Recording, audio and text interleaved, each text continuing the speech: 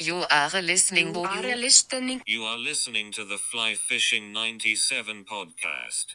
I got to say, almost every day I hop into a boat, whether it's with a client or with a buddy or sometimes even by myself. And, same thing in the morning, that it's that anticipation of not knowing, like I say, we're so fortunate to have these big fish lakes. You go out and typically you're a little bit early. They don't really get going until about 9, 10 o'clock, but you're out there and it's the anticipation. And then particularly if it's a mixed stock lake, and I'm crazy about kokanee. If I'm going out in a lake and it's got some kokanee in it, I know the chance of catching kokanee is there. It's that anticipation, and then watching that bobber go down, and just the scream is just I can't get enough of it. It's just absolutely crazy. And sharing that, I absolutely love sharing that with people, especially people who haven't done a lot of it, haven't seen that kind of thing. Like to see the smile on their face and the shock, and when they see the size of these fish, or the numbers of fish that we can catch up here. It's just I've always enjoyed that, seeing people kind of for their best time they've ever had. So Welcome to the Fly Fishing 97 podcast, featuring interviews with passionate people within the fly fishing industry. We focus on guides, conservation, resort managers, gear, and talented fly tyers bringing usable information to fly fishers. The Fly Fishing 97 podcast is brought to you by The Fly Crate. TheFlyCrate.com is your source for all things fly fishing. The Fly Crate offers a monthly fly club. We select patterns every month for your home waters. With membership, you'll receive flies created to match the hatch in your area, along with the Fly Crate's guide magazine. The convenience of having flies delivered right to your door. Some sweet stickers. Discover new patterns and start stocking your fly boxes now. TheFlyCrate.com. Here's your host, Mark Hopley. Welcome to this edition of the Fly Fishing 97 podcast. Thanks for joining us this time around. And we are truly honored to have Steve Miracle on the podcast. Now, Steve has Miracle Fly Fishing Adventures. He is a guide in the Kamloops area, but when you start digging into his past, here's a gentleman we can learn a lot from. So he's a retired small lakes biologist in the Kamloops area. Also, really spent a lot of time studying the Thompson steelhead. We'll get into a lot of things today. But, hey, Steve, thanks so much for coming on the program tonight. I really appreciate it. yeah, hey, thanks, Mark. The honor's mine. I really appreciate you giving me a call.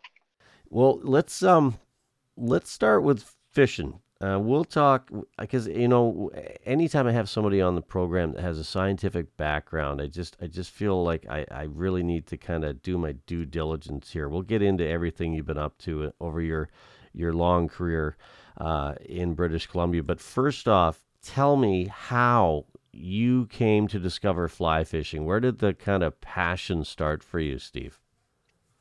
Well, Mark, the first memory I have, the first memory I have was actually, I lived in Vancouver, and I remember I was probably about 4 years old. I remember crossing a suspension bridge, so I suspect it was the Capilano River, and there was a small pond on the opposite side of the bridge, and we walked up and we could see these huge trout swimming in the water, and I'm just like, wow, never seen a trout before in my life. And my brother grabbed some huckleberries or salmon berries, and he threw them in the water, and these trout came up and took them off the surface of the water, and I was hooked. Like that was it. I was done. And I think a lot of guys that are really passionate about it know it at a really young age, and I certainly did. And so I was fortunate enough that about 11 years old we moved out of Vancouver and up into Kamloops area. My dad got transferred, and that was just such a breath of fresh air for me. And we started, I started, my neighbor, we did some gang trolling, and that was fun, but you couldn't feel the fish on a gang troll. And then, got into flatfish fishing and just hanging a worm and towing a worm. And we fished a lot. One of our kind of home lakes was Salmon Lake. And we really liked that lake. And my dad had some buddies that fished that lake. So we'd go to this lake and we just tow worms around. We'd always catch fish, but then they made Salmon Lake a fly fishing only lake. And, I thought, okay, that's weird.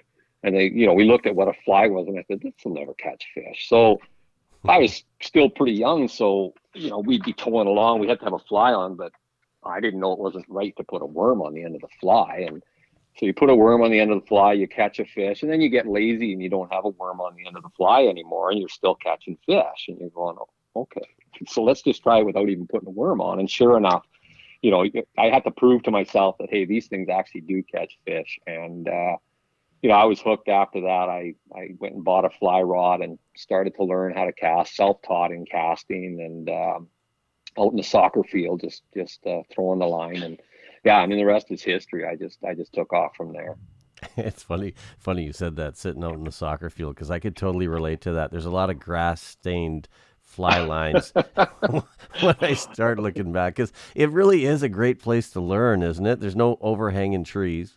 Exactly. Mark, I mean, the ground is soft. It's easy. Grass stains don't hurt the fly line. And, I say to a lot of my clients, I get a lot of clients who, want to learn as much as they want to catch fish. And, a lot of them are having a tough time casting. And I say, it's kind of like riding a bike. There's a lot of things going on, but once you get those moves right and the timing right, it comes. And I said, it's best to go out. If you got the time, find some grass, go out and learn to cast. Because it's kind of like having a batting cage or a driving range. Like learn to do these things before you hit the water. Don't be frustrated on the water. Have that ability so that when you hit the water, you're getting that line out. You don't have to cast it a mile, but you're able to get the line out without a mess. And then you're fishing. Then you're not frustrated. That's some good advice right there. I think that's it sounds really good, but as somebody that just jumps into the sport, I think it is somewhat hard to do, because you just want to get fishing, and you're not gonna catch too many fish in the penalty box. No, exactly. If you're working out knots in your line all the time and just getting frustrated, you'll just give it up. And the real key, I mean, a strike indicator, as has really been an advantage, because I always tell the story too. My daughter, I always take her out fishing, and I'd cast out a mile for her, and she'd immediately grab the rod and she'd pull it into about 2 feet off her rod tip. And I'm kind of going, what are you doing? Well, she was only 10, 11 years old. I mean, she didn't have the arm strength to set, a line cast a mile out, but she would almost always invariably outfish me with that strike indicator sitting a couple of rod lengths out from the boat. So you don't have to cast a mile. Right. It's nice. I mean, casting is kind of for show a little bit, but you can catch fish right in front of the boat. I had Landon Mayer on, and I forget his quote exactly, but it's something like 80 or 90% of the fish you catch are within 30 feet of where you're at. Yeah, absolutely. Yeah, they're there. You just have to wait for them to come, and it's easier to hook them. I mean, if you're you're casting out 80, 90 feet, by the time you lift your line up on that kind of cast, you're probably going to miss it. Whereas right in front of you, if you get a hit, you're pretty much straight on it. You know what's funny? I got to be honest with you, and this will sound really weird. The first time I ever caught a fish on a chironomid I was probably 20 years old, so going back 30 years, and I actually had a nap in my canoe, and the line just went straight down. I woke up, I lifted the rod tip, and that was the first fish I ever caught, deep, straight up and down. It's probably because all the other times you were moving it too fast. That's the secret of chironomid, is don't move it too fast. So no, it's funny. It's all those stories that kind of come. I mean, I remember my dad casting and actually hooking a fish behind him. On his back, he was such a sloppy. He never has been a good caster, but on his back cast, he actually hooked a fish. He couldn't bring his line forward. It just as it hit the water. So yeah, you see some pretty strange. And that was obviously very close to the boat. So if you're catching a fish on your back cast, you might need to work on your casting. Yeah, that's very true. It's kind of like that commercial I saw where the guy takes a golf club and drives it off the green, and the divot lands right beside the hole. Yeah, it is. Maybe golf isn't your game. So I just had this vision of the water frothing behind me. Yeah, I've seen that. Yeah. So in all seriousness, what I want to get to is your influences. So if you had to cite a couple of people that have really been influential in your your fly fishing learning curve, and I know we're going back a ways here, but who would you look to, Steve? Well, number one, first and foremost, is Brian Chan. I mean, I was fly fishing long before I met Brian Chan, but in a lot of cases, I wasn't doing it right. I mean, he really is a master. I mean, he is truly one of the nicest, most sincere, quiet guys. No ego at all that you ever want to meet. And I was fortunate enough to start working with him in 1985, and worked right through whatever 30 or so years.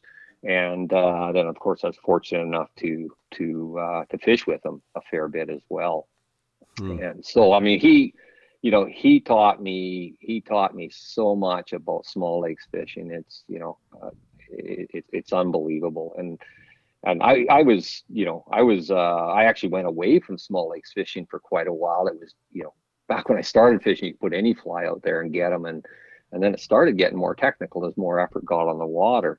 And I just went absolutely nuts about river fishing, both steelhead and trout fishing. And, talking to Brian, sitting down and watching Brian's passion, getting out in the water with him, and learning the techniques, etc. I just got right back into small lakes fishing, I don't fish rivers that much anymore because small lakes they're just Hmm. so good. They're where it's at right now, and yeah. So Brian absolutely is the number one mentor that I've had. But we've got some young guys that I've met as well. More lately, like I noticed that you'd done an interview with Brennan Lunn. Hmm. And I mean, that young guy I met, I don't know, 3 or 4 years ago. And he is just a whiz. I mean, in my opinion, he'll be a Brian Chan one day. I mean, the guy he just eats, breathes, and lives fishing.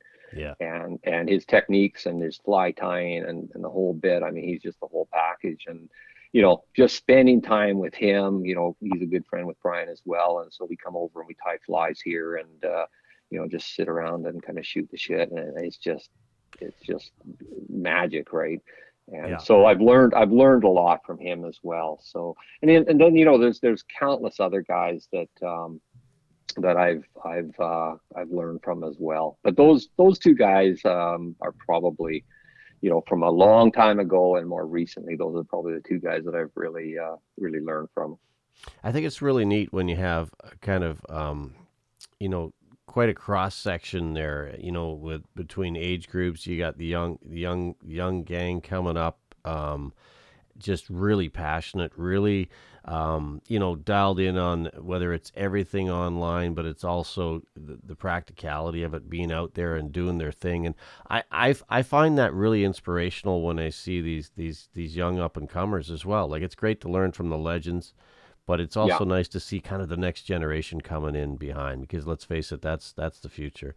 Oh yeah, and even Brian has said that to me. You look at these young guys and you look how creative they are, and in some ways, I won't say we're stuck in our old ways, but we can certainly learn from watching them and watching their creativity and maybe more active minds than ours. I mean, we're Hmm. certainly saged and we've learned a lot, but yeah, there's a lot to be learned from like you say, both groups, the older ones who have a lot of experience, and then the young guys who are just kind of getting into it and really passionate about it. Steve, is that something that really draws you to fly fishing? Is the fact that you never know it all? There's always more to learn. There's always, something to investigate, new patterns, new techniques. It never ends. Well, it never ends. And, some days you go out and you're a hero, and other days you go out and you're a zero. And it can be the same lake the next day. Yeah. I learn something every day I go out. I learn, something new every day that I'm on the water. And, I kind of take that home and I apply it. And, with, 40 or almost 50 years of fishing, I've certainly learned things over my time.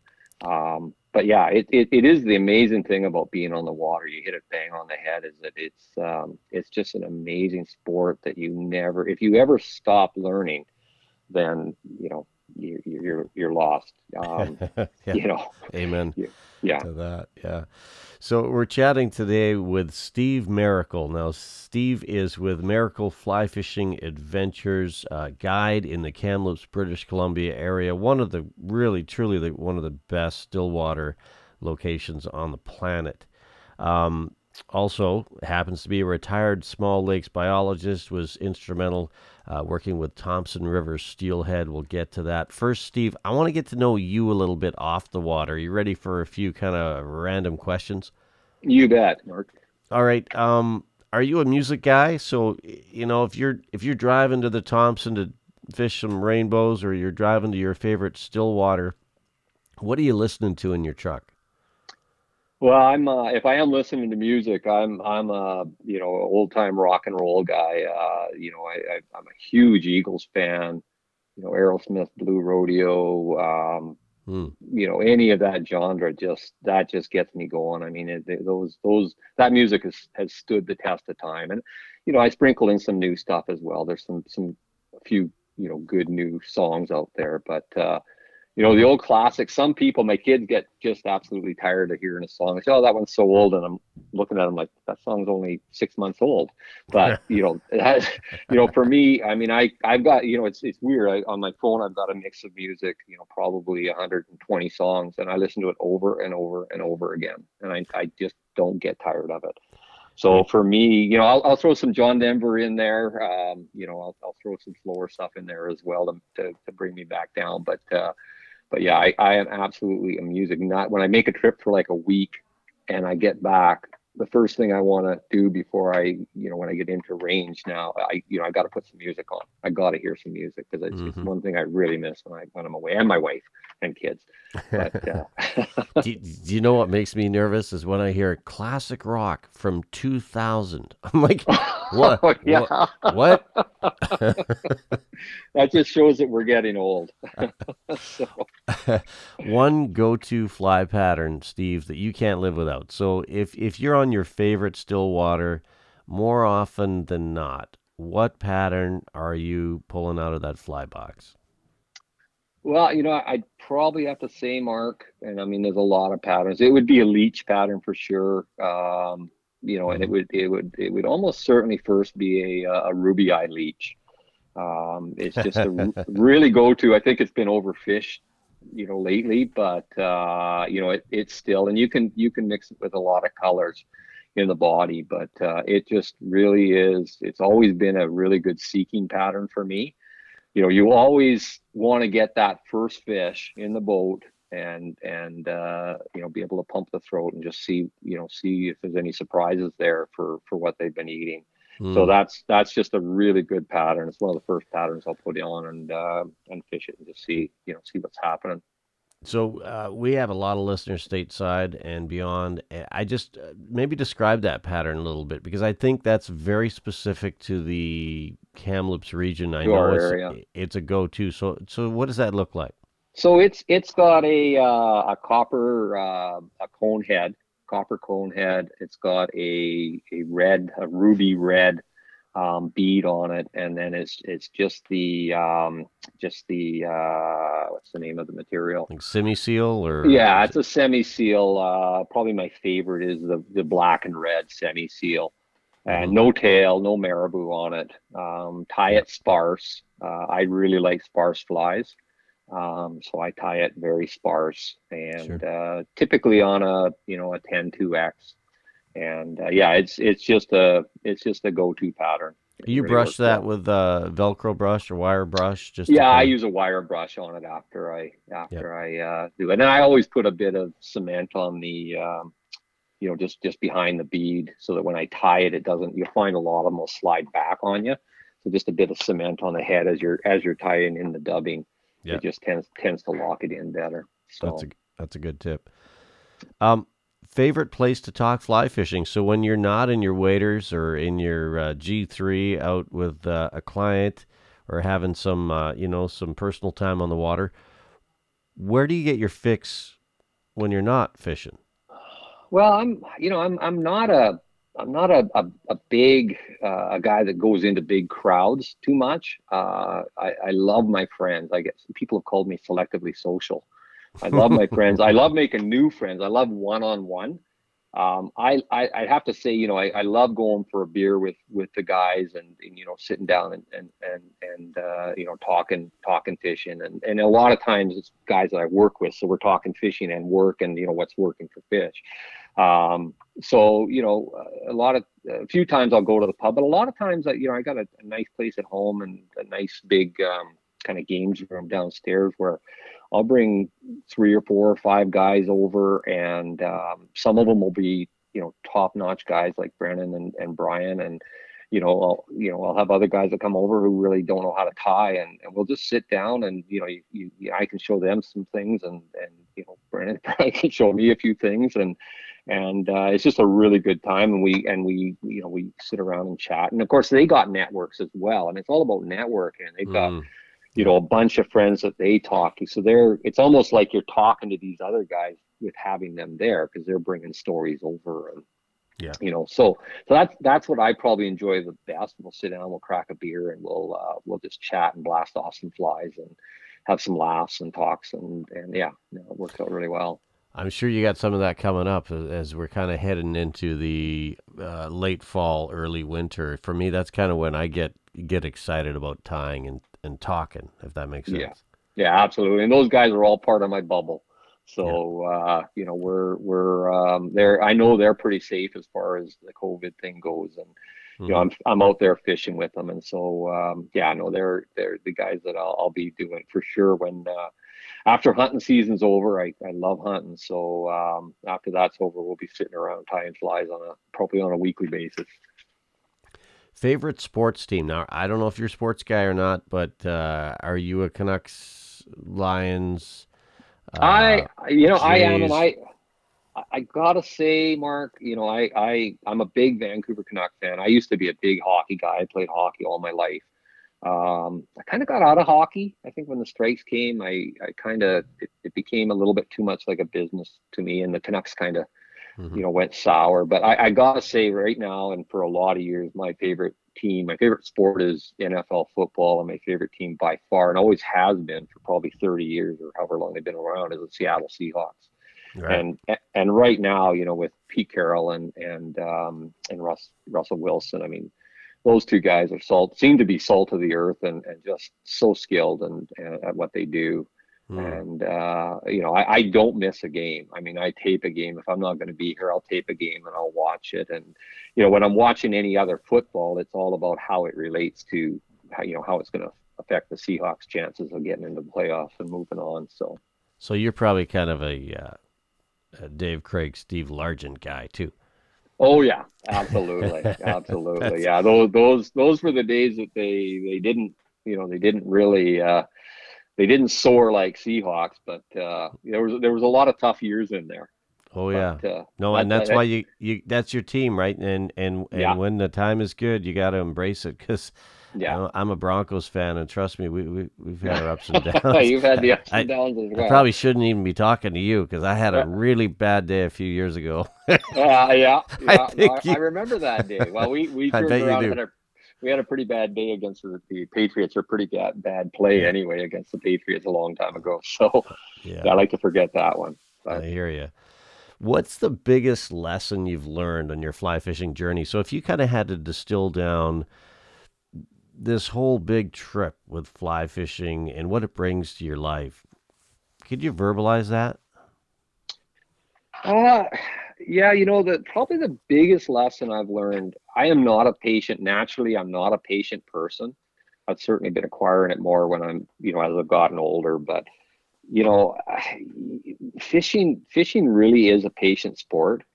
And what I find, I've done so much of it now, especially still water, is on an average day, if there is such a thing as an average day, you're going to have an hour to an hour and a half of excellent fishing, and you can kind of guess when that's going to be, but you can't say for sure, and so you've got to stick it out. You've got to have patience with the patterns that you've got. You've got to have the confidence to know, hey, what I'm using and the techniques I'm using are working. And that's really tough, as you probably know, is we've all been there when you're sitting around guys and they're catching fish and you're not.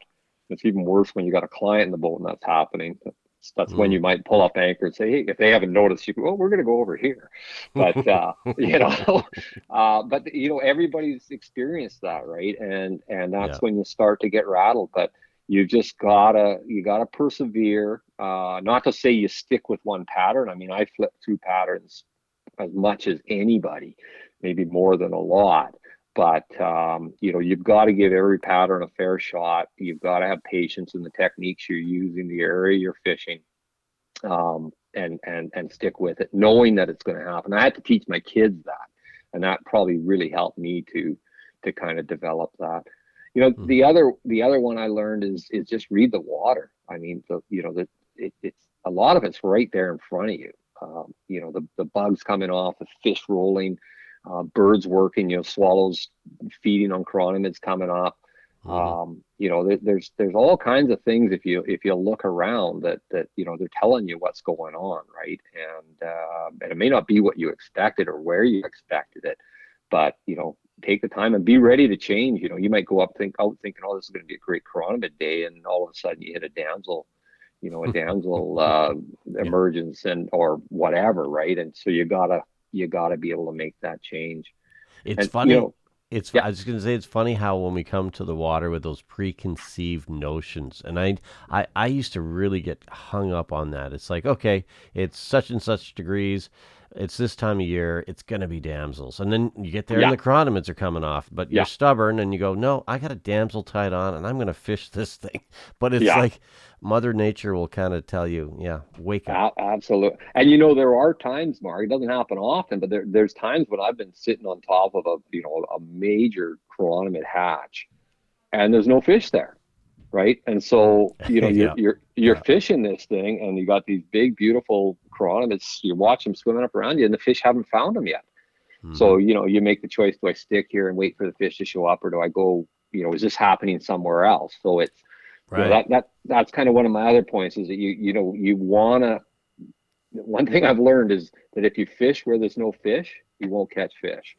and so you gotta go out and you gotta find fish. You gotta know that you're fishing over fish. Even it's kind of the steps you gotta go through. First you gotta find the fish, and then you gotta figure out what they're eating or if they're eating. Sometimes you'll be sitting around fish and there's fish there, but they're just not feeding. And then it's time to move on. But I'm a really firm believer in using your fish finder and your eyes and watching for fish moving and making sure that you're fishing where there are fish, because they're not equally distributed, in the water. They're clumped up, they're grouped up, and you can sit there all day and maybe pick up one fish, but that's when I'm on the water by myself with my clients or my buddies. I'm not looking for one fish in a day. I'm looking to find numbers of fish if possible, and try to make the best day possible out of it. So you telling me if you're kind of fly casting on the North Shore and the Brock area, maybe on a soccer field, you're not overfish. So you no, that's my batting cage. I don't spend a lot of time out in the soccer field anymore, but yeah, no, when I'm on the lake, I'm definitely, and you do go in, and it's a good thing. You mentioned preconceived notions, and those are fantastic to have, right? But just be ready to be adaptable. Be ready to, when that's not working out, be ready to make the change and look for other things. Don't get hardwired and go, this is what I have to do, because you got to be flexible, and you've got to kind of roll with the punches and something else. And that's one of the great things about fishing, is that you just don't know what's going to happen every day. Yeah. And you've got to roll, and when you figure it out, I mean, every time you figure it out, in fact, it's even better when you go out and you know what's going to happen, and it happens. That's pretty cool. Mm-hmm. But when you go out and what's supposed to happen doesn't happen, but you're still able to adapt and figure it out and catch them on what is now happening, that's the real feeling of success to me, is that, hey, I figured something out. And that goes back to, hey, you learn something every day, right? Yeah. No, that's very true. Fill in the blank for me. When I'm not fly fishing, I'm probably doing what? As I say, I'm a big hunter. So during hunting season, in the fall, I'm chasing animals around the bush.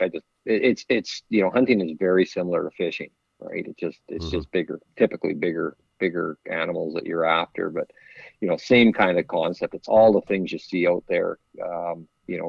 It doesn't matter if I don't shoot something, and some days it doesn't matter when I'm on the water if I don't catch anything. It's just that experience of being out there and all the things you see and all the things going on.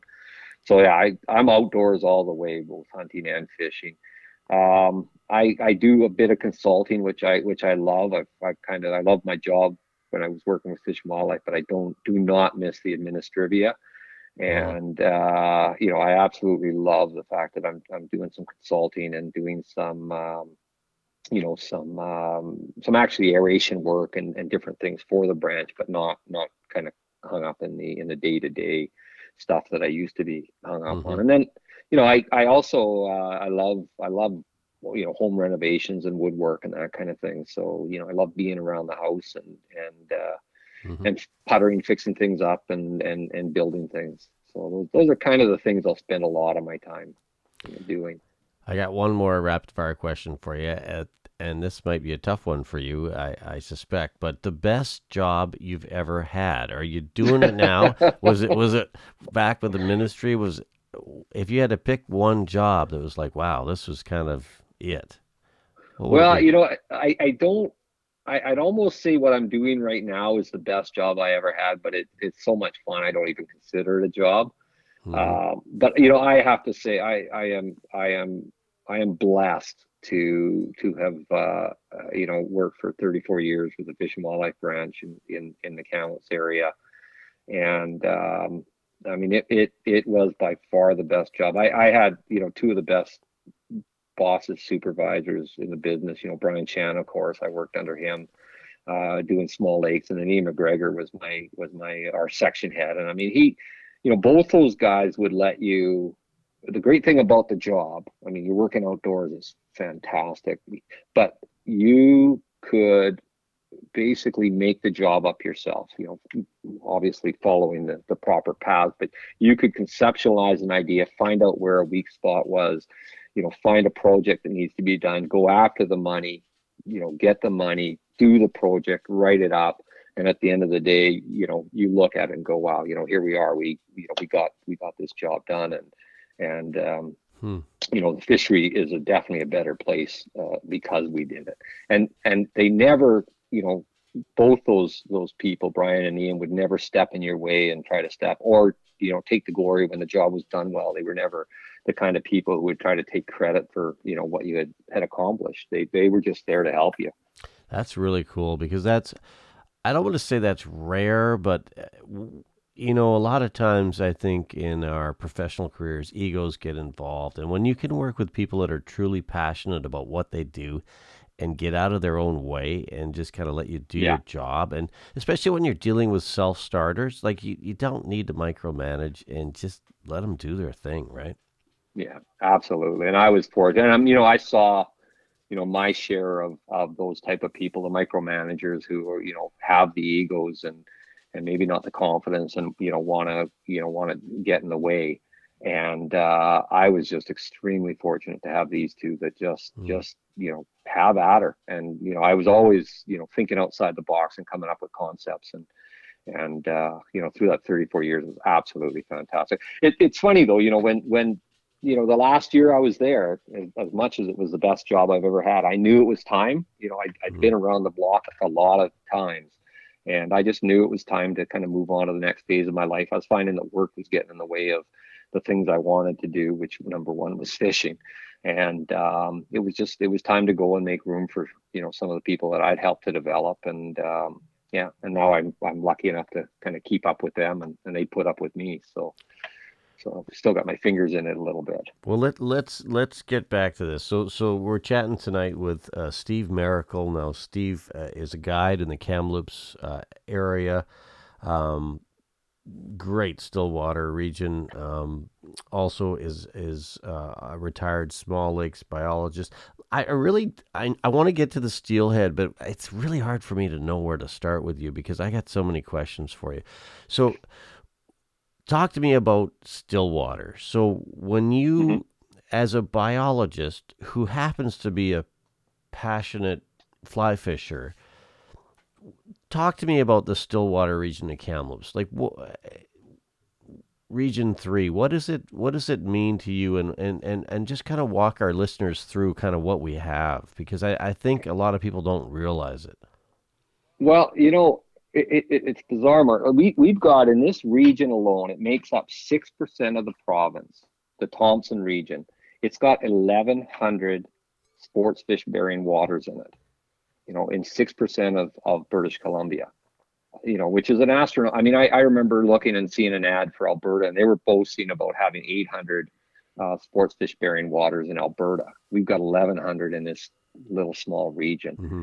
And, particularly the southern part of our region, which probably has 200-300 lakes in the drier section, everything comes together. The lakes are shallow, super productive. The soils are productive. As I say, the lakes are shallow. The growth in these lakes are absolutely phenomenal. And, as a result, we've got probably 20 lakes that you're fishing on that, you obviously you're not going to catch them every day, but there's a potential to catch a fish 10 pounds or over. And these are public lakes, and certainly to catch a fish that's in the 3 to 5 pound range in these lakes isn't unusual. It's kind of a normal day. And every day is different, but it's just absolutely phenomenal what we have here. And the biggest choice is, like the biggest choice is, where do I go today? Yeah. I do. There's so many choices, and not one of them is wrong. I mean, there's just, we've got so many great lakes and so many big fish, and really it comes down to looking at the weather and the wind, and I'm really fortunate to have a great network of guys who are out, because I can't cover the water all myself, but I'm touching bases with these very good, ardent, driven fishermen, and they're giving me an idea. Well, this fish well this day, this fish well, and of course you got your diaries that you go back to and you look and what was this had a good chironomid hatch. When was that? Okay, I flipped through. Yeah, okay, there it is. So you use all of that information to make your choice, and you typically have a good day. So. Yeah, it's this area is absolutely phenomenal. Talk to me a little bit about strains, and I think I have an inkling of where you're going to go with this. But if you had to pick, between the Fraser Valleys, the Blackwaters, the Penasks, some of the newer strains that we have coming on board, where would you, if you could have your fish your way in the kind of Thompson-Nicola region, what would you be chasing?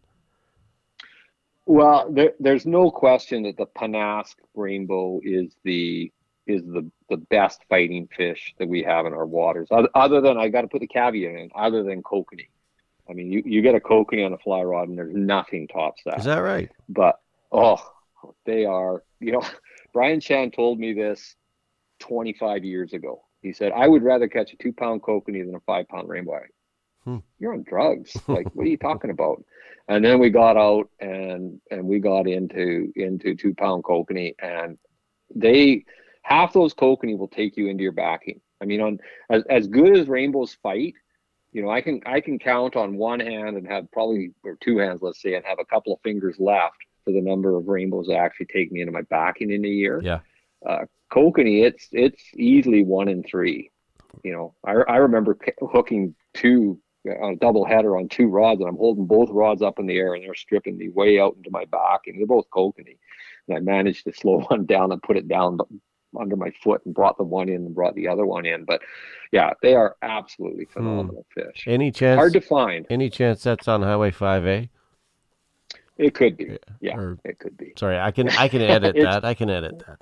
Yeah, it's that certainly is one of them. But there's some lakes up in Highway 24 as well that really crank out some big kokanee. So good stuff. I have not caught a kokanee on a fly rod, and I fish every day where, well, not every day, but I fish a lot where there are kokanee, but they're usually big water systems.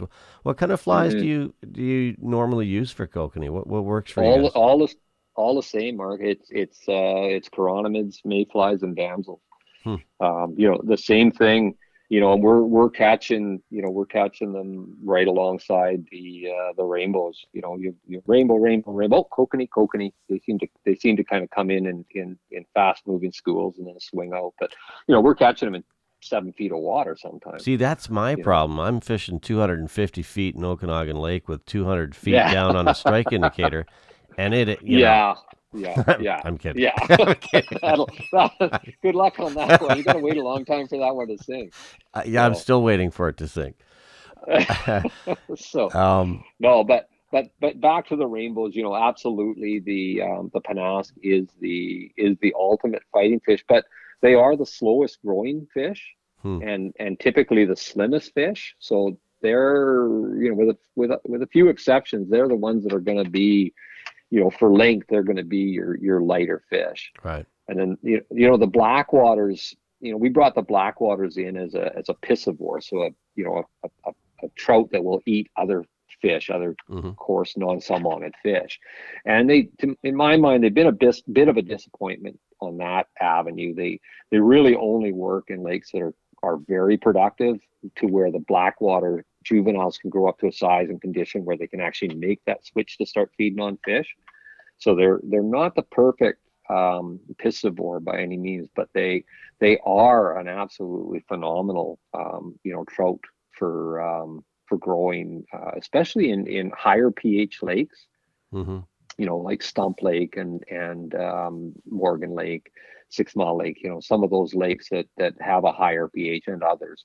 The Pennask, they reared in and they evolved in Pennask Lake, which has a pH of around 7, and whereas the Blackwaters came from waters that are around 8. So Hmm. you're pH of 8. So they are far more adapted to be able to handle that higher pH. See that So I got to interrupt you because this is where I need your input as a biologist who can help me with this, because I'm you're saying what I love to hear, because I mean I love fishing panasse, blackwaters, okay, but the thing I don't understand, and I'm going to throw a lake at you, and you can, I don't want to stir the pot, but yeah, Salmon Lake. yeah. Why are we? Okay, here's a question for you. Why are we putting blackwater rainbows in lakes that don't have red-sided shiners or minnow? You know what I mean? Like trying to. I don't understand that. Maybe you can help me with that. Well, I started when I was stocking Salmon Lake. I was putting all female triploid Penasks in Salmon Lake. I suspect the reason they put blackwaters in, and I'm guessing here, Mark, but I'm suspecting they put it in because that's what was available at the time. Hmm. Hatcheries can only, and I think it was following the winter kill that they had on Salmon Lake. Right. Right. And so it was more of an emergency thing, and I suspect that Andrew contacted the hatchery and said, "Hey, we need whatever you got, 5 or 10,000 fish for Salmon Lake," and they said, "Well, all we got is blackwaters," and he said, "Yeah, Okay. fine." But I suspect, and I haven't talked to Andrew about this specifically, but I suspect if it was me, I would certainly look at putting Pennask rainbows in Salmon Lake, because there's no pH issue there, and it is a lake that's just ideal, I think, for Pennask rainbows. I love that lake, first off, and Yeah, last time I went, I was really disappointed, and yeah. I think it had something to do with that. So I'm not trying to point fingers. I'm just asking because No, I got no, and it. friends ask me the same thing. Hey, why is this happening? I'm like, I don't know. I'm not a fisheries biologist, but um, I find it interesting. I just think that, and I notice now we're pushing this other strain, and help me with this. I'm not dragon. It's a The blackwater type carp, fish that jumps. carp or No, horsefly. horsefly. Yeah. That seems to be kind of the golden nugget right now. And I did fish a couple lakes for those, but they're just not the insect feeders that those. As fly fishers, we want to be able to catch them on terrestrials. We want to be able to catch them, Yeah. on chironomids and leech patterns, and not necessarily big bait fish. So for me, it's just Well, like, why would we go away from what we have? Well, I think, Mark, it's never one size fits all. I mean, panasts are not ideal in every situation. Blackwaters aren't ideal. Fraser Valleys certainly aren't ideal in every situation. Right. And I think horseflies are going to be in there as well. I mean, we actually toyed around many years ago stocking Girard rainbows. I still get people coming into me, Hey, up to me and saying, "Hey, all these Girards are sure doing good." And I go, "Well, hate to break this to you, but we stocked them once here and they didn't show up, and we moved away from them. So you're looking at blackwaters or something else. You're not looking at Girards." right. But I think horseflies, the beauty of the horsefly strain, I think, is that they grow fast. They're extremely aggressive fish. They probably will be a good piscivore, a good fish eater. Hmm. The question, they did evolve eating salmon, and the question is, will they jump over and eat cyprinids and other minnow species? That's going to be the real test, and I think they are. The other real beauty of them, if they can carry it over, is that they're a long-lived fish. So where most trout, we'll look at the females. Most trout females are maturing between 3, 4, or 5 years old. Hmm. Predominantly 4 years old. Those horseflies don't mature until 5, 6, 7 years old. Ah, interesting. So you're going to get that extra if they hold. Now, when you move them from a big oligotrophic lake like Quesnel Lake or Horsefly Lake into these very productive shallow waters, you might lose that trait. They might grow so fast that these fish actually start maturing at an earlier age. But I think the hope is that these fish will actually mature, at 5 or 6 rather than 3 or 4. Well, then, you put an extra year's growth Wow. on an aggressive fish in our kind of, our productivity of water. Hmm. You're going to start cranking a very big fish out. Wow. So, Yeah. See, and this is why I'm asking somebody like yourself that question, because that's, to the layperson, it's like, why are we doing this? But hey, yeah, maybe yeah, it makes no. sense. Well, I'll tell you that the Freshwater Fishery Society, I have been so impressed with them and the quality of fish that they're kicking out. Like, I moved here in '69, and I wasn't a great fisherman, but I caught a lot of fish. But the kind of fish I can remember back then until now, that the quality of fish that we are catching now compared to 30, 40, 50 years ago, there's no comparison. Mm. The fact that you can go and sit on water, and back when I was a kid or a young adult, if you caught a 3-pound fish in a year, if you caught 1 or 2 3-pound fish, that was phenomenal. Now we can go to lakes where you're getting that every day. Yeah. And then that's a credit to the prescriptions, the type of fish, and the numbers of fish, and maybe the age of fish we're putting in, but then also the quality of fish that the society is kicking out.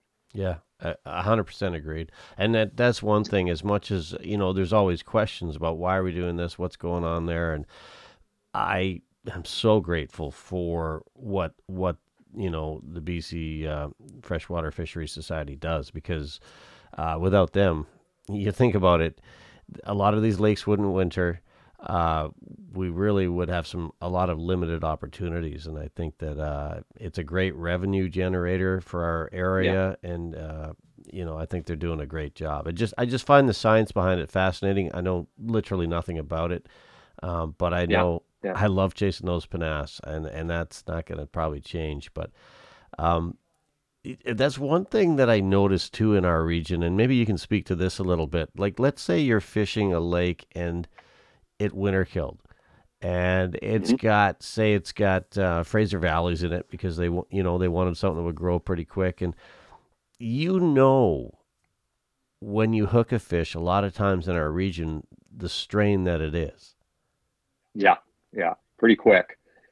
Absolutely. Yeah, and I mean, you bring up a good point. I mean, the Fraser Valleys, I mean, their niche is the fact that they grow like stink. I mean, those fish can reach 10 pounds in 3 years. I mean, they are just pigs. They're eating machines. And it's funny. I talk to a lot of guys. They go, "Oh, I don't like the Fraser Valleys," but when we get a lake that's producing Fraser Valleys that are pushing 8 to 10 pounds, I see those guys out on that lake because everybody likes to catch big fish. Yeah. And if we can in numerous lakes we can get blackwaters and even Pennask up pushing that size 8, 10, even above that.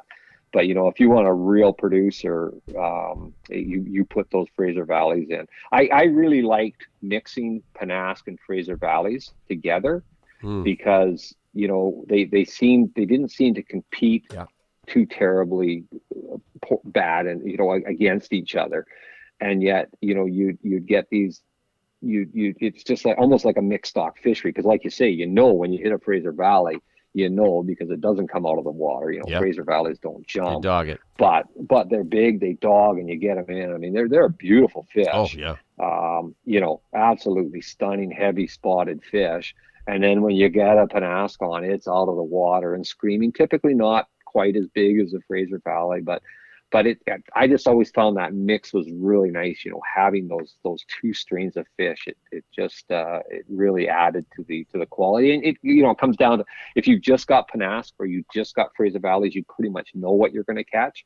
Whereas if you got the mix, you're not sure what you're going to catch, and it just kind of adds to the to the charm of the water body. You're verbalizing some things today that I haven't heard, and I can't agree more because I will tell you that my favorite lakes are lakes that have exactly what you just said, Pennask and Fraser's, and I could think of like 3 or 4 right off the top of my head that are my go-tos, and Yeah. and the cool thing about that is.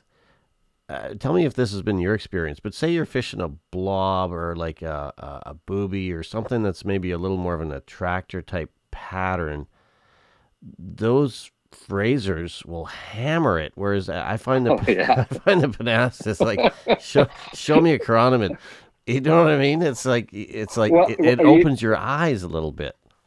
well, what's really interesting, Mark. One of the reasons that I did it, and I have to credit Brian Chan again. Is he was retired, but we were putting just Fraser Valleys and Eastern Brook trout in some of our lakes, and we were noticing that the guys that were fishing offshore with power bait, they just throw it out there a mile out there, and they'd sit there and they'd watch their rods and the Fraser Valleys, it was like taking candy from a baby. It was just boom, boom. They were just, they were catching all these fish. Yeah.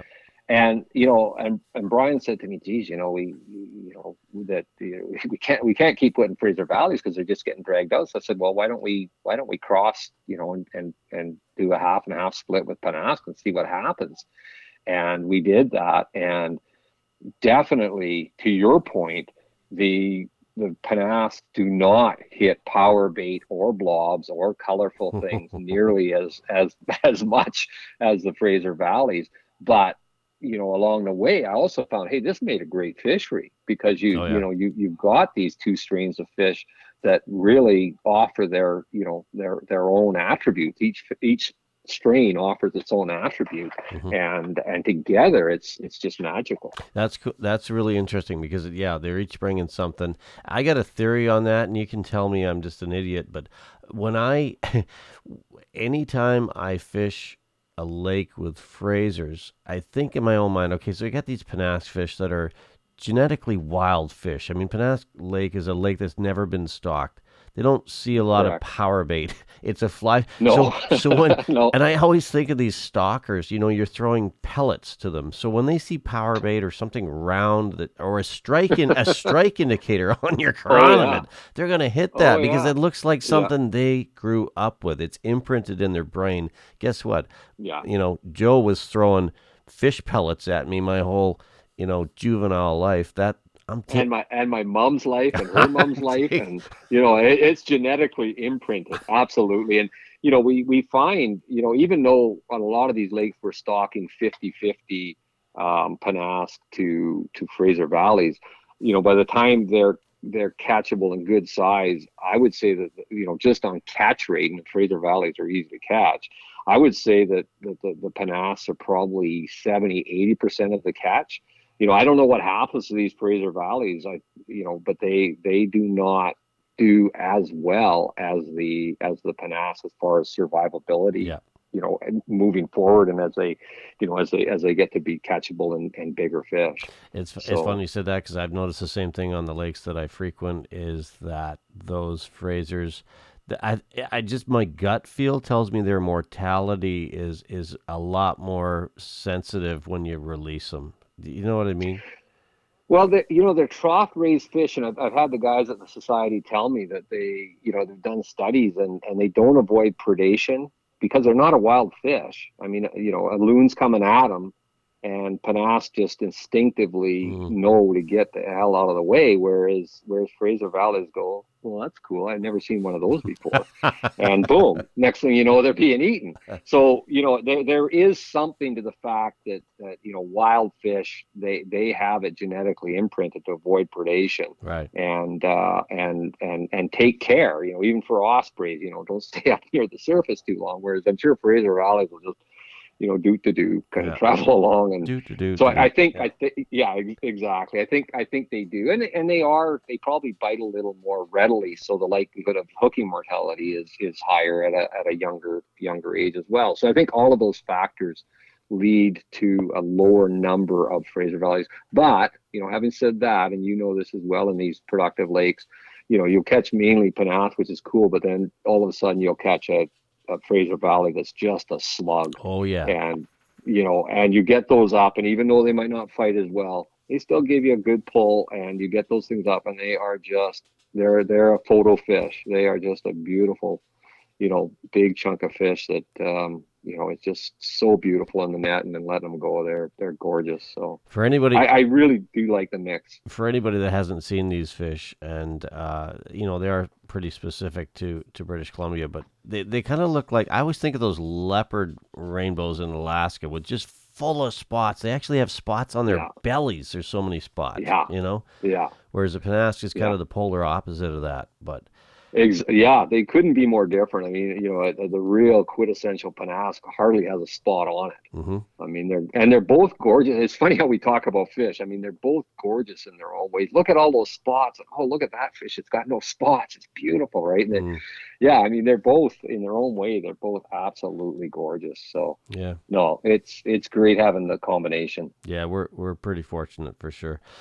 I want to switch gears on you, Steve, a little bit, and I want to talk rivers. I want to talk Thompson, because I got a lot of listeners that are huge steelhead fans, and do a lot of wet swing fly for steelhead, or and I got to tell you, growing up in the Okanagan, I spent a lot of time on the Thompson trying to catch the old elusive monster steelhead, but I kind of missed the glory days, to be honest. And Yeah. I got to tell you, I was standing at Spence's Bridge, and we weren't fly fishing. We were using yarn and dink floats, but the biggest fish I've ever seen in my life. It looked like, you talked about those Gerards. It was like I don't know how big it was, but it was the biggest kind of looking rainbow type fish I've ever seen, porpoised in front of me, and I lost my breath, and I just went, what the hell was that? And it was just kind of like giving me the wave. It was just like, whatever, I know what you're up to. But I'll never forget how big that fish was, and I always regret kind of missing out on that fishery. Talk to me about the Thompson. Yeah. I know that's such a huge part of your life. Well, the Thompson, first of all, really interesting. I mean, the Thompson steelhead and the Pennask rainbow are virtually the same fish. At the time of, the retreat of glaciation, those fish came in. And what's really interesting, they actually came in through the Columbia. Mm-hmm. The fish in the Thompson are actually from the Columbia. Same with the Chilcotin fish. The upper Fraser fish are from the Columbia. The Fraser and the Thompson flowed down through the Okanagan, went by your back door, Mm-hmm. and into the Columbia, and they came up here. So the fish in the lower Fraser are actually Fraser fish, and they're I would say they're somewhat inferior. But yeah, the Thompson fishery was, and hopefully someday will be again, probably not in my lifetime, but those fish, our average runs when I was working on it were about between 12 and 1,500 fish. And our biggest run when I was working on it, and I started in 84, and 85 and 86 were our real big years. We estimated the run strength to only be 3,000, 2,500, 3,000 fish. So we're not talking, compare that to my daughter's actually working up in the Skeena now. And, she tells me that the Bulkley gets 20,000 steelhead a year on average. And I'm like, what? Wow. I didn't even know that, right? And here we're talking, and how big the Bulkley is. It's a big river, but it's nothing like the Thompson. And yet we only get a measly 1,200 to 1,500 fish. And the fishery is phenomenal.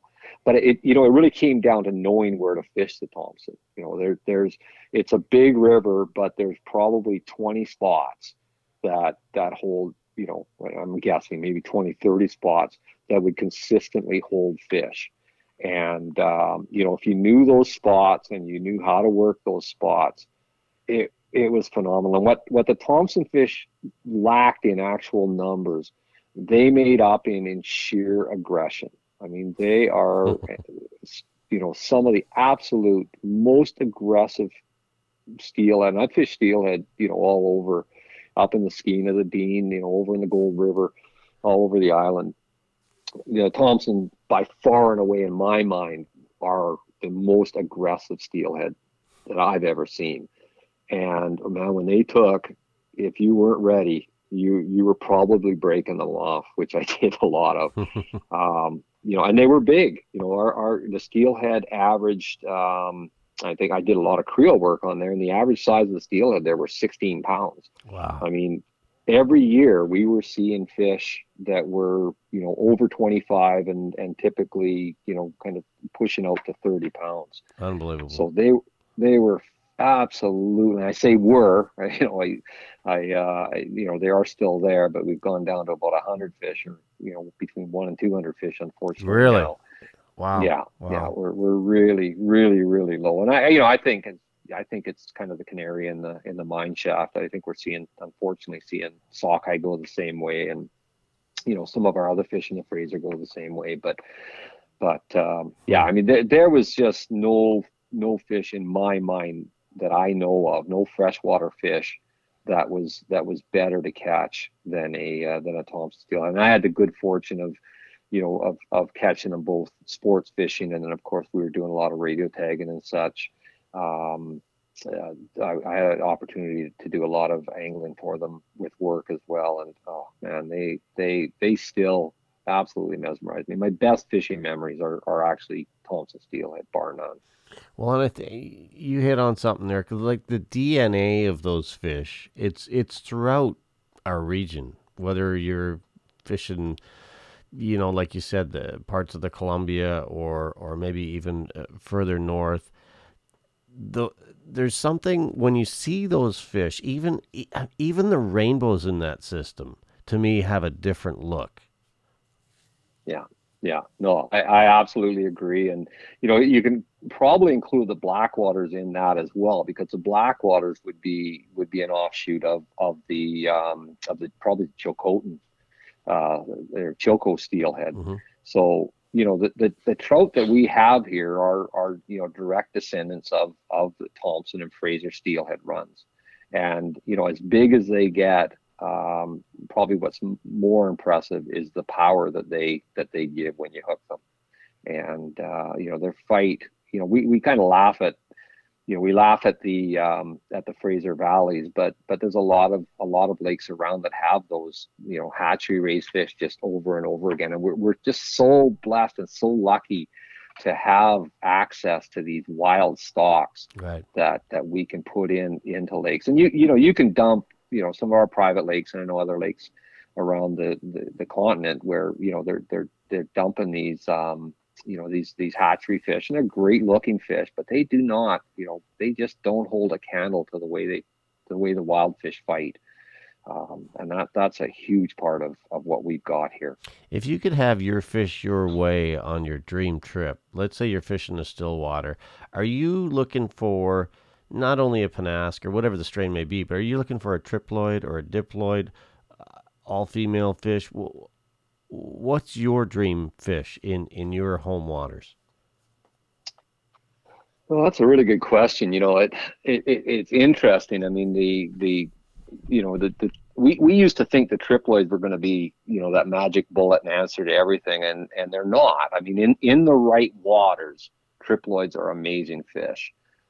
They don't grow as fast as the diploids, as a normal spawning fish, Mm-hmm. but the advantage that they have is that the diploids, the fish that mature, they kind of drop out of the fishery at 4 years old, whereas the triploids keep on growing. So if you get a 5 or 6 year old triploid, they are an absolute silver bullet, and they just smoke. So I don't know if I can really answer that. Yeah, fair enough. Conclusively, because they're both in their own rights. They are both spectacular fish, and I absolutely love a big triploid. Oh my God, they are just nuts. Yeah. But you get into some of our lakes that produce, by the time a fish is 4 years old, just the maiden fish that's going to probably be spawning the next year, but they're still pushing 5, 6, 7, 8 pounds. And they're diploid. They are just absolutely amazing. So I can't say any one or the other, Mm-hmm. but those big fish just get the mojo going. Well, it's funny because I'm kind of the same era, whereas like triploid is the bomb. This is what you want. This is what you want to catch. And then I kind of started noticing that wasn't always the case. And Yeah. Depending on the waters you're fishing, depending on you hit on something earlier in the podcast, is the age of the fish. So when you're dealing with some of these horsefly strains that may get to be 6, 7. I mean, what would be an old rainbow trout in your mind? Well, we've seen old rainbow trout. I mean, we've got some private lakes where we put rainbow trout that don't get harvested, and in many cases hardly get caught. And an old rainbow trout gets up to probably 8, 9. You won't see many rainbow trout that get older than 10 years old. That's old. But what's really interesting about them, Mark, is, you think, oh, they're just going to keep growing and growing and growing. But they don't. They turn into old men and old ladies. Like they just, they get crooked. Their body mass starts to shrink down. They have this huge head. Yeah. And they're not a good looking fish. Yeah. Even triploids, and these are triploids that they seem to just hit that prime age of up around 6 years old, maybe 7, and then they just drop off. But the best fish are always just before they mature. The maiden fish, that spring or fall, just before they're going to mature, those are going to be your best fish. Once a fish spawns, yeah, once it goes in and spawns and comes back into the water, it will never be as big as it was. As far as weight goes, it'll probably be the same length. It'll never be in as good a condition as it was when it was a maiden fish prior to spawning. Because they come back into the water, even if it's a productive lake, they'll feed. And once their body knows they've got enough, fat and conditioning, they'll immediately make the switch and start to develop gonads again. So they'll never get back up. I used to have guys that, they catch these 30-pound steelhead and they're 25-pound steelhead, and they go, oh man, that must be a repeat spawner. And I say, no, it's not. A repeat spawner would kind of be a skinny kind of, that is a maiden fish. That is your prime fish. Do you know what's echoing in my mind right now? Just the way you're verbalizing that is, okay. So here's how I would look at that. Is, let's say you're fishing for salmon, and you get those chrome fish, and they're just clean and they're ready to go, and they're scrappy as hell. And then they fight like crazy. And then you get the one that's been in the system for a while. It's spawned out. It's tired. But I would take a 2-pound chrome rainbow any day over a 7-pound, darker fish that maybe's been, doesn't have a lot of energy. But you get those 2-3 pounders that are, those are the ones that rip into your backing. Oh, I agree with you 100%. I've always said that your fish that's around 3 pounds, 2 to 3 pounds, is your best fighting fish, pound for pound. Yeah. The big fish get you going, especially if you do get a big fish that's still a maiden fish and wants to go. That is great. But as far as aerial goes and ripping line goes, your 2 to 3 pound fish are your best fish. No question. Steve, how would you? This is a bit of a weird question, but I fish a lot of catch and release lakes, and I just in the back of my mind when I'm catching some of these fish that have been caught over and over again, they seem to give it up faster than a fish that's never been caught or a wild fish. Has that been your experience? Yeah, I tend to agree with you. We do in those catch and release lakes, we do stock a lot of most often actually we'll stock triploid fish because there won't be any natural recruitment. So we know we can get away with triploid fish, and typically they're very productive waters. And so, triploid don't do well in unproductive sterile waters, but they do extremely well in productive waters. But I think I don't know if it's a memory or what it is, but I think they, when a fish has been caught numerous times, it's almost like they just do give it up, and they just go, yeah, you know what, I've been here before. Let's get this over with, get the hook out, and away you go. So there certainly are exceptions. I mean, I fished some of those catch and release lakes, and maybe I'm catching a fish that hasn't been caught quite as enormously. But what we got to remember is that those catch and release lakes that we have, I mean, they're there to grow big fish. We stock them at extremely low densities, and they attract a lot of effort. They're the good, and they attract a lot of good effort, like good quality anglers, because those guys are there. They don't care how many fish they catch in a day, but they're there, for the opportunity to catch a fish in the 5 to 10 pound range. Yeah. So they get a lot of effort. They've seen a lot of things, and I agree with you. Some of them can be a little bit doggy because they've just been caught and released so much. It's really interesting. I mean, we've seen a real transition in my lifetime. When I started fishing, I would say that probably 90% of the fish that were caught were harvested. Right. The only reason you would let a fish go was it was too small or it was a spawner, but that's been a total flip around where I would estimate that the catch and release rate now is that probably 90% of the fish are being released. Let me throw this at you. I had John Alexander from Fly BC on, one of the first guys I had not long after Brennan Lund, and I remember him saying, and I love the way he verbalized this. He said it used to be, when we were growing up or starting to fly fish, did you limit out? It wasn't how many fish did you catch or how was the fishing. Did you limit out? It's like, well, that's not even a question anymore. Not really. No, it's how many did you get? How'd you do? Yeah. And the idea is, and everybody lies to you anyway, but it's it was okay, or it was good out there. So but that's really changed things too, because back in the day, the limit was, I think when I was growing up, it was about 6 fish a day. Guys would go out and they would catch their 6 fish and they'd stop fishing. You wouldn't even think about catching and releasing fish because it just wasn't in the repertoire. So you get 6 nice fish and you go in and you have and you wouldn't even go out. You start playing cards. I mean, it'd be the afternoon and you just can you imagine? You wouldn't go fishing again. What? And now it's dawn to dusk. Guys are on water and pricking fish. So fish are getting caught a lot more times and a lot earlier in their life than they used to.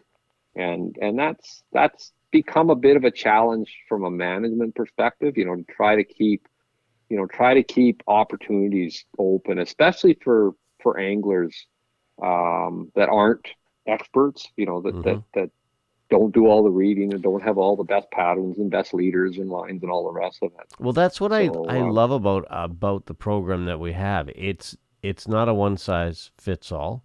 I mean, you and I are talking about catch and release lakes and trophic lakes that have monster fish potentially, but at the end of the day, there's a place for those lakes where it's just lights out all the time, and maybe that's where the Fraser Valleys are hanging out, and if you're taking the kids out fishing, you don't want to fish for 12 hours before you get a bite. No, and to that point, Mark, I'd get at least one call a month at work, families and I had experience with my own family members and friends that, back in the days you used to be able to catch fish anywhere, and now they go out to lakes and they just can't catch them. And so what I did is I actually took 4 lakes in our region, and they would regular winter kill. And I started stocking with Fraser Valley Catchables, and I changed the age restrictive regulation to a youth accompanied regulation. Mm. So these lakes are exclusively for basically families. So the regulation reads that if you're over 16 or over, you can only fish these waters with someone who's under 16 or who's disabled.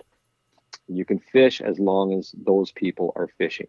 And so they've got these exclusive opportunities to go onto these lakes where we put catchable fish in. They grow like stink. And, by September, these fish are up to 2-3 pounds. So kids and families can go out and learn how to fish without having all these good rods around them. Right. And hopefully, but the kid gets excited about it, and then he starts to develop his skills. And by the time he turns 16, if he's keen and he started reading and all the rest, well, now he's moving on to waters where he can actually compete. And then we open up those lakes October 1st because we know they're likely to winter kill. We open up those lakes to the general public because we want we want the fish to be fished down. And the numbers, Isabel Lake, like I heard, opening day there was, it's just a little puddle, and there was 20 boats on the lake, and just some of the highest fisheries in the region, for the fall period. But they just know that the quality of fish in there is going to be crazy. So right. Well, that makes sense. And again, it's not a one size fits all. I think that means that the stocking program is doing what it should be doing, is catering to everybody that's buying licenses. And no, that's good. That's great. Yeah, diversity of opportunity is what we always try to manage for. We want trophy lakes, we want family lakes, and then we want kind of our general lakes where we're going to produce fish in the kind of 1 to 2 pound range, and that all comes down to just simply stocking rates and kind of trying to manage the lake to the best of its ability. Steve, are we okay for time? I know you're a busy guy. I don't want to take up. I can talk forever, Mark. No, I'm good. Are you guiding tomorrow? Are you heading out tomorrow somewhere? I was out today actually. Where'd you go? I was on Stump Lake today. I was hoping to get some good fish. It was windy. I actually wanted to go to Jocko, but the fellow I was with really doesn't like Jocko and wanted to fish Stump. And I looked at the the white caps and the Lamenter lines, and I went, "You sure?" And he goes, "Yeah." So I said, "Okay, let's do it." And we did okay. We didn't kill them, but we got I don't know, probably 10, 12 fish, so it wasn't bad. Any kokanee? No, this time of year the kokanee are done. They're actually That makes sense. they're spawned out, and the young guys. Actually, I was fishing down the north end and boating back, and I saw dozens upon dozens of little guys jumping out in the deeper water, and I'm almost positive they were kokanee. So it's a good sign for next year. Those guys will be the kokanee that hopefully we're pulling lip on next year. And this is totally off the record, but there's not a kokanee that hits my boat that makes it back in the water. Should I edit that? Well, it's up to you. I mean, they're just such a good. I've turned into I love fish, but the only fish that I'll eat Eastern brook trout, but kokanee, they're so good. They're so fat. I like them better than sockeye salmon. Just so you know, I absolutely fantastic. I couldn't agree with you more. I do not like fish. I do not like rainbow trout. I mean, I love halibut. I will not let a kokanee go. Well, you and I are on the same page. I just won't. It's just like this is like candy, and I know it sounds wrong as somebody that I release every fish I catch, but that tells you how many kokanee I catch. But Brennan kind of joked with me, and he said, I've never seen a release photo of a kokanee on your website. Well, I say you probably won't unless I've caught my limit and I get a couple of extras because I'd love to do some release videos with some of those big kokanee, but it's hard to let them go because they just are. And I smoke them up. I actually smoke them up and give them out to my clients as well. And Yeah, they just love them. So for those that don't know what we're talking about, and I'm sure you probably do, but basically a landlocked sockeye salmon, kokanee. It tastes just like a sockeye salmon, and it's pinker than pink. They're tasty, and and the fat that comes off of them when you put them on the barbecue, just absolutely phenomenal. well, I grew up in the heyday on Okanagan Lake, and we used to catch big kokanee out there. I'm talking like like Oh 3, yeah, 4, 5 pound kokanee, and yeah, they were you wouldn't know the difference between a sockeye. And now, one thing, yeah, the native tribes have done an amazing job of bringing back um, sockeye back to the hmm to this system, and I gotta yeah, I can't tell you the difference I've noticed in fishing with all that extra nitrogen, all that extra feed, all those extra fry, yeah. and no government seemed to be able to get that job done. And you gotta take your hats off to the folks that have worked so hard on that project, coming up the Columbia Basin through all those dams, and on states on the U.S. side, on the Canadian side, they're really it's really changed the fishery up here. Yeah, absolutely. Well, those big kokanee that you caught, I don't know a lot about Okanagan Lake, but those big kokanee that you caught were, you probably know this, but they're the stream spawners. And, as you know, down there, the streams were denuded, they were straightened out. A lot of that water was pumped in for agriculture. And as a result, those kokanee really took a kicking. And the smaller kokanee that you're probably mostly catching down there now, those are actually shore spawners. And they've had their own kind of trials and tribulations with development along the lake shore, but they're still doing pretty good. But I know, well, both First Nations and Fish and Wildlife Branch has done a great job at starting to restore some of those streams and starting to work with the water users and Hmm. get some water back into those streams and flowing through the winter and through the critical period of spawning, in the fall. And I'm really hoping that they can, it's not too late and they can turn that around and get those kokanee back in that lake. And hopefully sometime while you can still hold a rod, you'll be out there catching 2, 3, 4, 5 pound kokanee again. Yeah, well, I've already seen it happen on Yeah, Skaha Lake. that's It's that's been excellent. happening, and it's now they've got the channel going into like the fish ladder. They've opened Yeah, up into Okanagan Lake, and they're trying to get those fish back to their kind of native habitat, which is somebody that um, I grew up here, and I remember.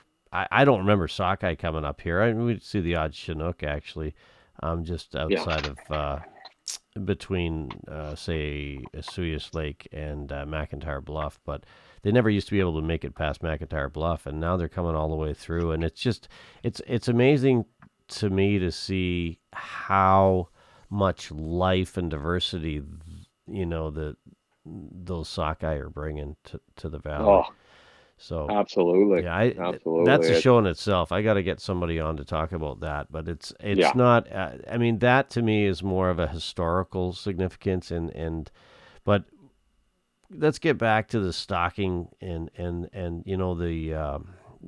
the program that you were so much involved with. Like I know that you had a big role in kind of eradicating some of those invasive species like perch and sunfish.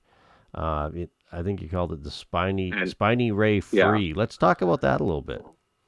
yeah. That was that was probably, as far as my small lakes work, that was probably the jewel in my crown. I took over from Brian Shan, who was a small lakes biologist in 2003, and at that time we had 3 lakes that I got to choose my words wisely, but some individuals had moved in and released into these lakes, very productive lakes. And they had established, and it was the end of any trout fishing in those lakes. And more importantly than that, we were concerned, as bad as it was to lose these lakes and potentially lose more as they started apple seeding around other lakes, was these fish escaping and getting down into Shuswap Lake and then down into the Thompson. The impacts on all of the salmon species that come up, which are dozens and dozens of Chinook, pink, coho, and sockeye into Shuswap and Thompson, and then of course the Thompson steelhead and the various rainbow trout stocks we have, and bull trout as well. So, and if they ever did get into this, those main stem systems, we would just become spectators. We still had a chance to actually take steps to eradicate these species, and it was smallmouth, largemouth bass, yellow perch, and in some lakes, pumpkin seed sunfish. And when I took over from Brian, I realized, look, we've got a chance to get these things done, but we got to jump on it. And by the time I started finding the money and started finding the support to do these rotenone treatments to eradicate the stocks, we were up to 5 lakes, and then we quickly jumped up to 8 or 9 lakes. It was just amazing how people started liking these fish and moving them around.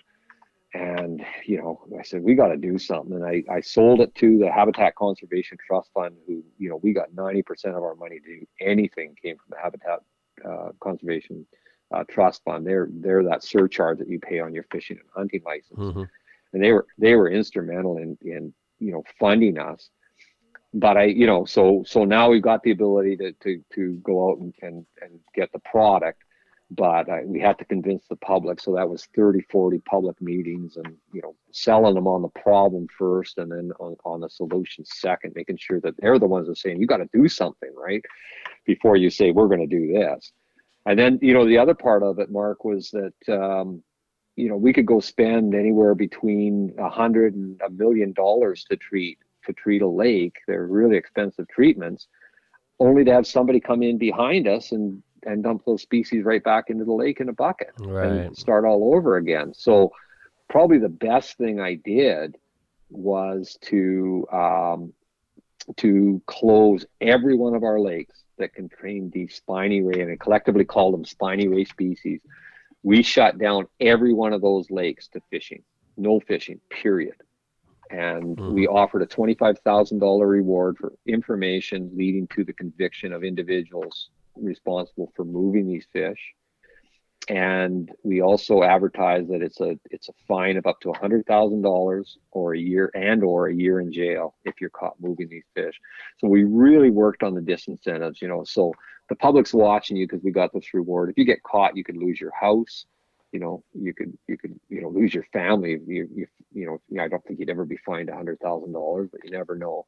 And if you're successful at stocking these lakes and these fish catch, we're shutting down the lake anyway, so you're not going to be able to fish them. right. So we had all the disincentives in place, and then it was just a matter of getting the public on board and First Nations on board, and they were great. They bought into the problem. They really didn't want them getting into the Thompson. The Thompson River system was the last major river system in southern BC to not be infested with these species, with these spiny ray species. And I thought, it was probably the toughest job I ever did, but I thought, I can't just let this thing go. Yeah, I can't sit by and watch this thing happen and not at least try. And I fully expected, as I was moving forward, I fully expected to get shut down, and we almost got shut down at 2 or 3 points. We almost basically folded up shop, but we managed to find creative ways to get by things. And at the end of the day, we've treated, I think it was 11 or 12 lakes in this region, and I'd like to say that we're totally spiny ray free. Unfortunately, the last lake we treated, which is Windy Lake, which is right up above you, somebody was Johnny Appleseeding up on the Okanagan side, and they flipped over and they hit Windy Lake, which is right at the top of the Nicholas system.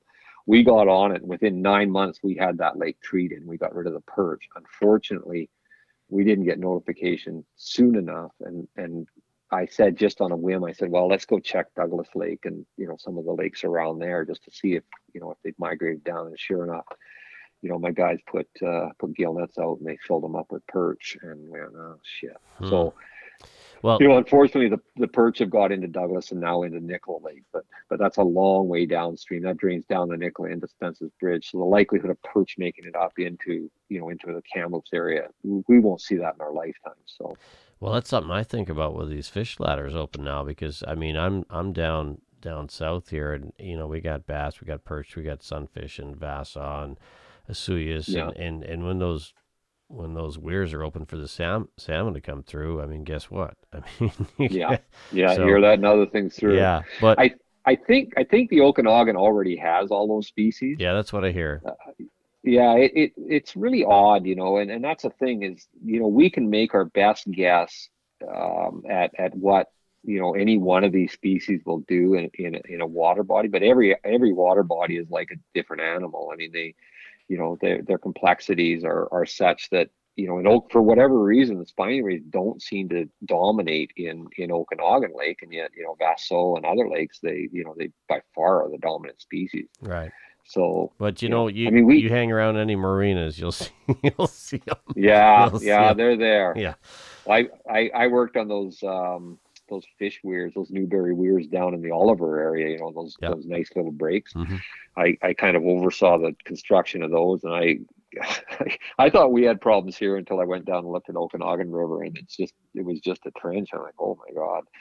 But you could see as we were building these weirs, you could just see the sunfish, the bass, and other things swimming around. It's like an aquarium, and you're going, oh man, yeah, Well- they're certainly there. Well, So, when you're trying to protect, Thompson River steelhead, Adams River sockeye, anything going up the North Thompson, that's a lot of fish.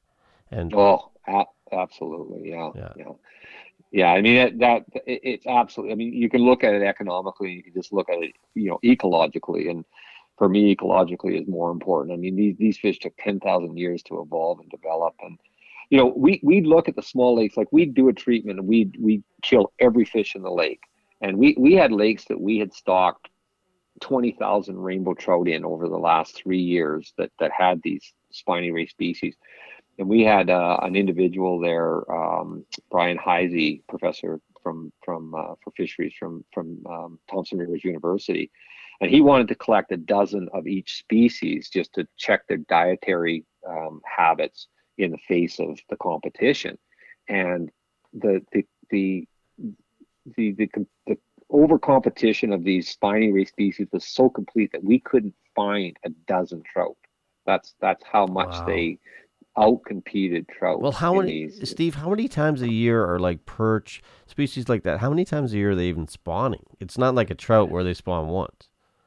Well, they from what I know for perch, they only spawn once. Okay. But you take a perch that's 4 or 5 inches long, it has 30,000 eggs in its belly, Wow. and they spawn in these long, kind of globular, almost like frogs' eggs. Have you ever seen frogs' eggs? Yep. But these egg masses are there, and they cling it onto vegetation. You go into a bay and you see these things, and if you get there at the right time of year, and then they're just everywhere. It's just this gelatin, white gelatin mass, and they hatch out within, I can't remember what it was, 7 days or 2 weeks. It's like boom, they're in the water.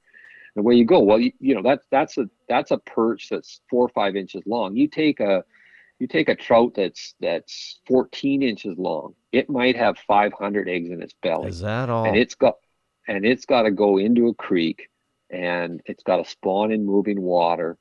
The likelihood of survival, of spawning in a lake versus spawning in a creek, digging a red and spawning and eggs would be lost. You're lucky if it's a clean creek, you might get a 20% survival rate of those eggs from a trout, in a creek.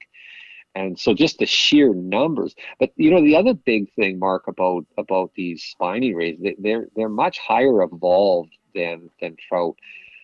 Trout, when trout feed, they don't feed on the larval forms of the invertebrates, much. They're typically, you'll see the odd bloodworm in them, but in most cases they're picking off things that are swimming. whether it's Mm-hmm. chironomids coming up or damsels or dragons swimming, Right. leeches obviously in open water. These spiny ray species, they get right down in the vegetation, and they are eating the larval form. And what's important is that these insects, their larval forms are the longest period, by far the longest period of their life. I mean, Right. you take a chironomid. I mean, it lives about a year. Well, about 11 and a half months of its life is spent as a larval form, and then it pupates, it hatches out, it goes and they breed, they come back almost within a day, and they're laying eggs and they're dying.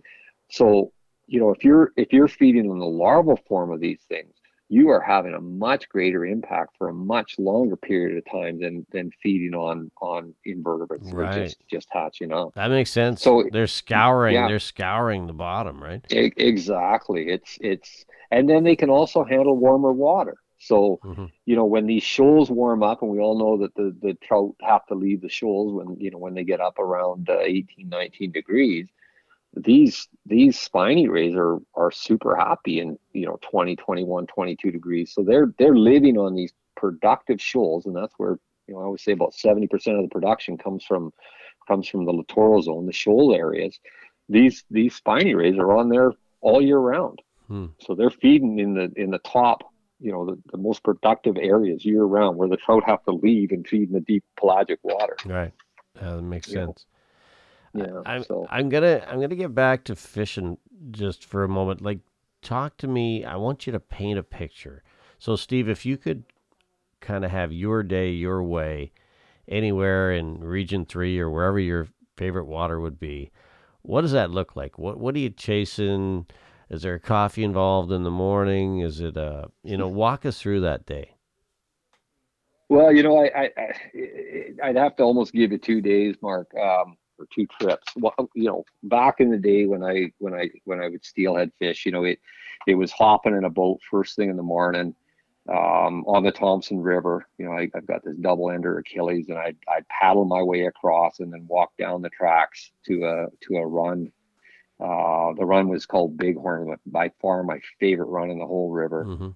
And the Thompson, you look at it, and it's just the perfect level. And this runs just a big riffle. And to get out to the fishable water, you've got to wade probably about 70 yards out. I mean, it's a long way to go, and it's like walking on greased marbles. Oh yeah. You got cleats on, and you're still slipping and sliding, but you get out there, you're up to, you're kind of up to your ankles, or maybe your knees, and you've got this beautiful riffle water in front of you, and you lay that fly out. And I'm fishing a single-handed rod back then, and you just lay the fly out. The water's only, when it's perfect, it's 3 feet deep, and you're just watching that thing swing. And even if you're fishing a damp fly, you see the surge, and this fish will just come up, and poof, and you just hold on. You basically point the rod, and these fish, once they're hooked, they're in such shallow water, they bust downstream. Your reel is just screaming, and I would say at least half the time you're breaking them off. Even fishing a 20-pound tippet, there's just no way to hold them. And when they run downstream, just because of the nature of the way this run goes, they're in the middle of the river.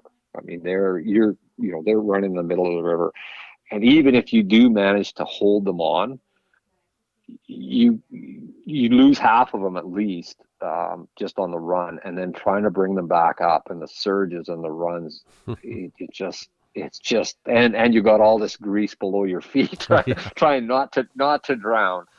That to me is I'll never forget that to my dying days, is getting out there and fishing that. Wow. So that would be my river story. And then lake story is, I got to say, almost every day I hop into a boat, whether it's with a client or with a buddy, or sometimes even by myself. And same thing in the morning, that it's that anticipation of not knowing. Like I say, we're so fortunate to have these big fish lakes. You go out, and typically you're a little bit early.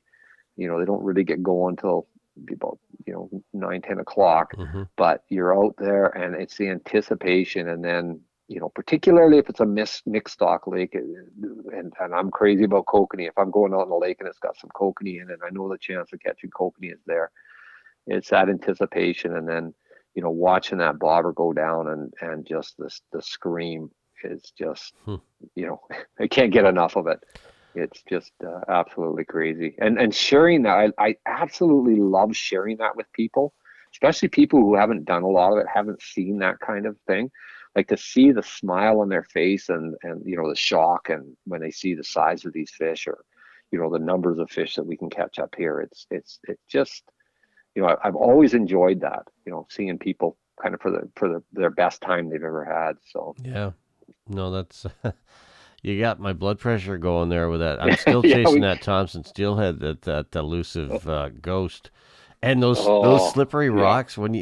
I can't tell you, and I've only fished it maybe a handful of times, but you used to be taking your life in your hands, balancing on some of those boulders. Oh, well, I remember walking down. It was 1984, so I was just out of BCIT, and I was walking down in Lytton, and I didn't really realize how slippery the rocks were. And there was probably 10, 12 anglers lined up along, where the Fraser and the Thompson come together. And Mm-hmm. I'm walking upstream, and I don't even remember it. I ended up doing a total flip and down, and my hair was, when I had hair, was just touching the water, and I did a total backflip. I must have knocked myself out because I don't remember doing it.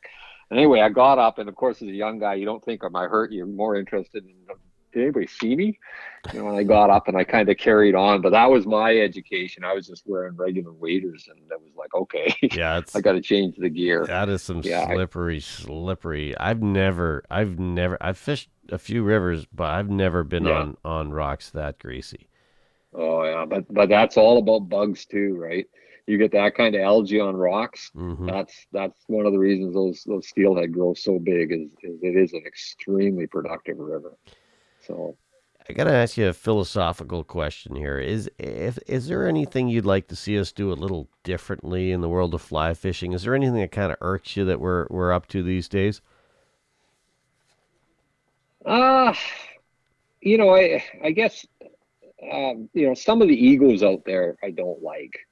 I mean, most guys are just salt of the earth, great guys, but there are some people out there that just have attitude, right? And that, I always kind of say that a fish's brain's about the size of your thumbnail, so you can catch fish. You don't really need to have a big attitude about that, and that's not a lot of people, but it can take a person like that to kind of ruin your day. Mm-hmm. So I'd like to see them kind of dial that down a bit, but that just goes with life. I think it's gotten I better the way, Steve. Like it seems to me I to over the last I think five, I ten think years. it is. I think it is, because I think there's a lot of good anglers out there now, and I think I think everybody has their comeuppance. I don't think there's not many anglers out there that are that are the gods, that don't sit in a boat and watch somebody else catch fish, and kind of bring you down a little bit. You have your great days, but then there's other guys around you that are pretty good anglers. So I think that really helps to kind of equal the score. Yeah. So, Yeah. but another one I think, and I don't know if it'll ever happen, but in almost every fishery, 10% of the anglers catch 90% of the fish. And my job, part of my job, is to try to find a way to balance that out. And even today, I'd like to see that balance out a little more. I'd like to see, of the anglers that go out there and they're just starting and they're really trying to figure things out. I'd really like to see them do better and have success. And if they are really wanting to do this, I try to help them out. I try to, Yeah. especially, many times, especially if they got kids with them, and I see they're struggling, I'll quite often, go over if they're on the dock, or even if they're fishing, and if I get a chance to go over, I'll say, hey, try this. If I got something that's working, try this, because I want to see, if you're putting in all that effort and spending that money to get out there on the water, you may never be the top angler on the lake. I don't know if any of us are, but I want to see everybody have success, and success for guys that are pretty good. I've seen guys come off the water. Yeah, I only got 6 or 7 fish today, and you talk to some of these anglers that don't have such high expectations, and they'll go, "Hey, I got 2, 3 fish today. It was a great day." Hmm. So that they don't need a lot of success, but I really want to see them have some success. If you're putting the effort in, Yeah. and especially young people, I want to see them have success. I, So I, that's something I'd like to see. I don't know if it'll happen, but it's something I'd really like to see. I love fishing with people that take enjoy other people's success. So if you can be fishing with a good buddy and he or she hooks a 6 pound rainbow and you're happy for them, for me that's Yeah, the ultimate, because it's that sharing yeah, thing, because no one's always going to have days where you're lighting it up, and we've all had those days where we struggled. But if absolutely. you can Yeah, fish with a group of people that kind of celebrate each other's victories, if that makes sense, for me that's the be all end all. I was out with a guy today who fishes a lot, and he's working at bettering his fishing, and I caught more fish than him, but he got three fish that were bigger than all the fish I got put together, Hmm. and I was super happy. I Yeah. mean that makes my day. I mean, it's always great. We're out there to catch fish, but to see your buddy or somebody that is working at it, to see them have that kind of success, to me, that's always been it. And especially if they haven't had the success before, Right. you know, um, that's even better, because that is something that's going to bring them back, and they're going to remember, Yeah. right? Yeah. When you catch those big fish, I mean, I've come off the day with clients a lot of times, and I'm kind of thinking to myself, I'm not expressing it, but I'm kind of thinking, oh, that wasn't a great day, and they'll come up to me and say, that was the best fishing I've had in my life. That's And cool. That's really cool. I'm like, that is so cool. Yeah. My expectations and what I want to give to my clients are, sometimes I try to overshoot, but sometimes they just, you don't know where they come from, Right. and the struggles that they've had trying to make it work. And you go out, you might, every day you go out fishing, it can be boom or bust. But when you come off the water and they're saying, hey, that was the best day of fishing I've ever had, you're going, yeah, okay, I did something right. It might not have been exactly what I wanted, but this is a great accomplishment if you can get there. Yeah. So, and that just makes me feel good. Good stuff. So, Steve, I want you to throw all your social media out there. If someone's in the Kamloops or maybe thinking about coming up to the Kamloops region, whether it's later this season or maybe next spring, how do they look you up? How do they book a guided trip with you? Walk us through that a little bit. Yeah, you bet, Mark. No, I've got a website. It's Miracle Fly Fishing Venture, and that's Miracle. It's like miracle, but it's the A and I reverse. So it's MARICLE, flyfishingventure.ca. And then my email address is just miracleflyfishing@gmail.com.